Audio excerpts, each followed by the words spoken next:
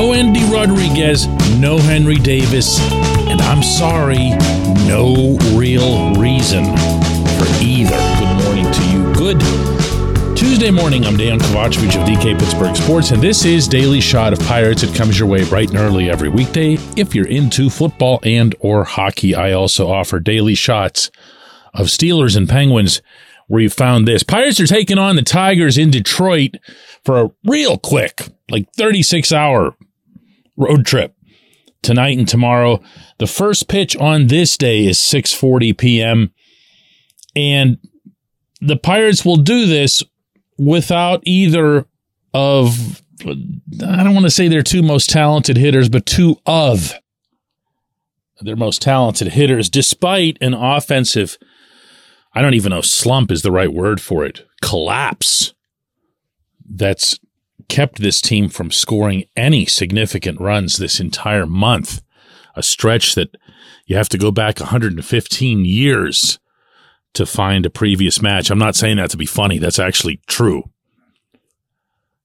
And this team won't make the moves, or even one move, that's needed to correct that one thing, even if just temporarily. Understand, please, that if you feel that the priority is for Rodriguez to catch, for Davis to catch, then you are more than entitled to your opinion that it's worthwhile keeping them down and having them catch, and having that process be blissfully uninterrupted. But I'm here to interrupt that train of thought for at least a handful of minutes. Because what drives me nuts about this is this notion that if either of them comes to Pittsburgh, that they could never go back, that they could never recalibrate and get back to catching or ride another bus again. This is the most baseball-only concept in all of sports. Only baseball thinks this much of itself. Only baseball is this self-important. These two young players can hit, and they can hit big league pitching right now. I don't care that Henry is ripping up the Eastern League right now, 1100 OPS, any more than I care that Andy is still kind of getting back into his groove statistically in Indianapolis. I don't care. I have seen these people hit. They can hit. I've seen it in Bradenton against big league pitching.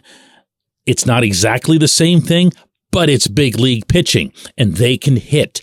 They can hit, and they can hit right now.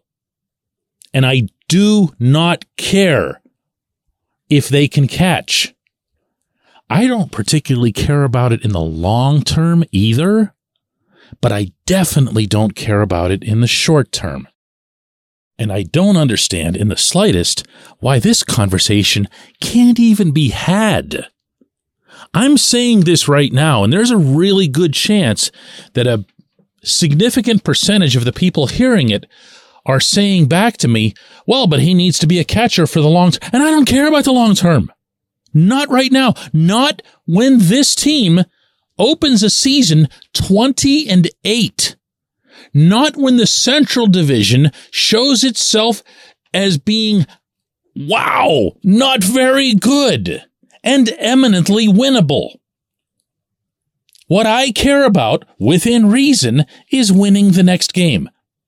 What I care about is winning the game tonight in Detroit. And then after that, you know what I'll care about? Yeah, it'll be the one tomorrow afternoon in Detroit. Funny how that works. Oh, you're being unreasonable. You don't understand baseball. That's just not how it's done. Nobody does that. Not true. Cincinnati did it just last night, called up one of their top prospects. Dude got a double. You know why Cincinnati called him up? First round pick from 2021.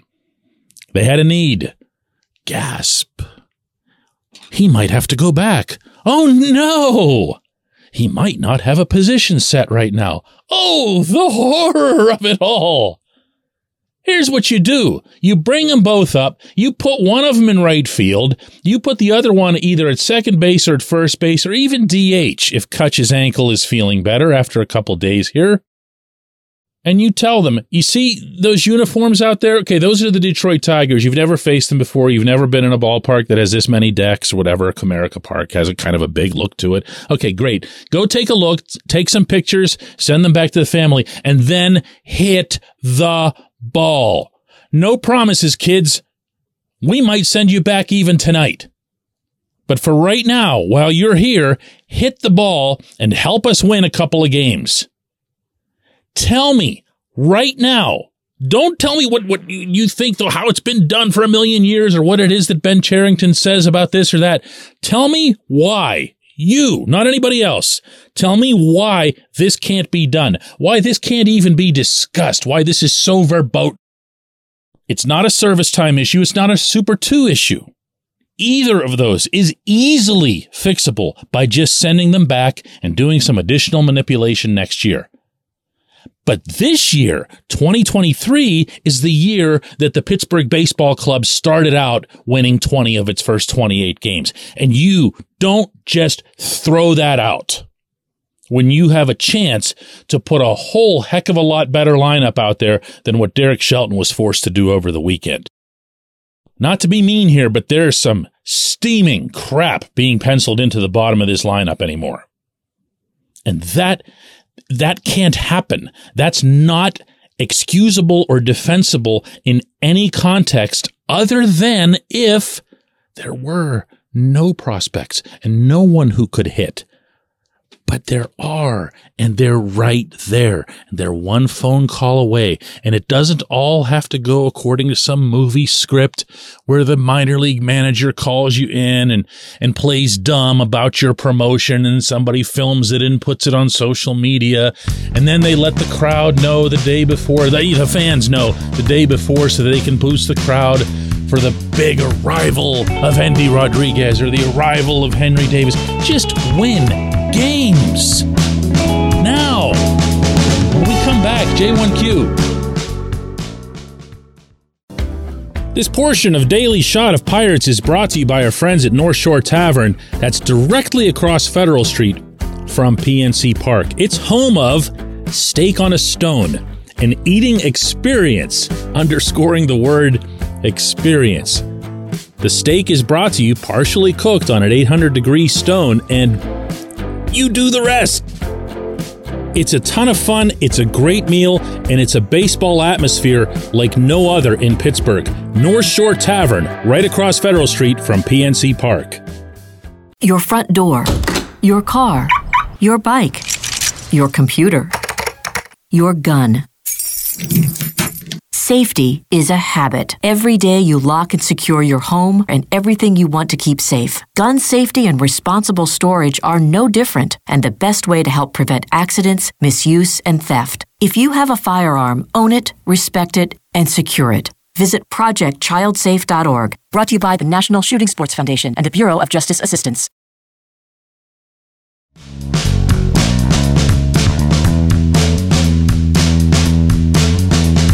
Today's J1Q comes from Tim Wayner, who says, can we maybe wait for a longer stretch of good pitching before Mitch Keller gets a long-term deal? It's great to see him progressing, but small sample size of success. Gregory Polanco and Ke'Bryan Hayes signings were example of jumping too fast and being stuck with contracts that are tough to overcome.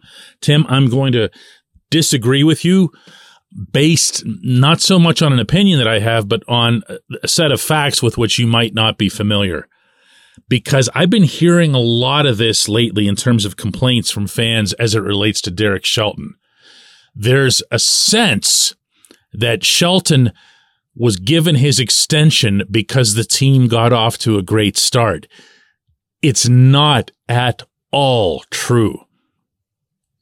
Cherington and Shelton had been talking about an extension for months, going back to the early winter. Both of them have acknowledged this. Neither of them would have anything to gain from lying about it. So, did Cherington maybe choose a nice little stretch in which to announce that extension? Sure, yeah, I would do that too. That's just common sense. But did he look at the team's record and say, wow, this must be a really good manager. I'm going to sign him for several more years. No, that didn't happen. It also didn't happen with Ke'Bryan Hayes. As has been exhaustively reported regarding the Hayes negotiations, they spanned longer than a year. They dragged on longer than Brian Reynolds did, which is wild. Like, Greg, you're going back to a previous management, and I never see the value in comparing those things. But for Hayes and for Shelton, and also, by the way, for Reynolds, this was all done over a really long period of time. So there wasn't this reaction that you're describing here. The Pirates have spoken with Mitch Keller about a long-term contract for a while now. Mitch just happens to be going through a really, really great stretch. And that was the period in which it was Mitch, by the way, not the team, that blurted it out. So even then, the team wasn't trying to curry some kind of whatever PR out of it. Cherington actually hates when ongoing talks get out to the public. So the overall scenario isn't what you described. They're not reacting to Mitch getting great and then saying, gotta sign Mitch. The public did that. The fans did that. And that's to be expected. But that doesn't mean that the Pirates just thought to themselves, wow, Mitch is just all of a sudden really terrific. Let's sign him for many years. You sound like somebody who's been following this team for a while, so you'd know that Mitch actually did this, not quite at this level.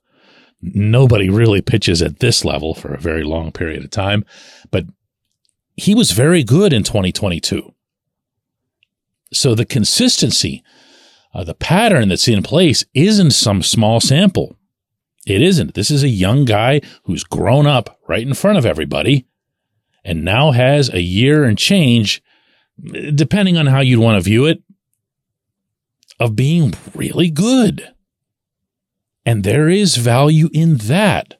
Even if, by the way, Mitch goes out and just totally wipes out in his next start. If he's a complete catastrophe, if he doesn't last the first inning, you don't change your mindset.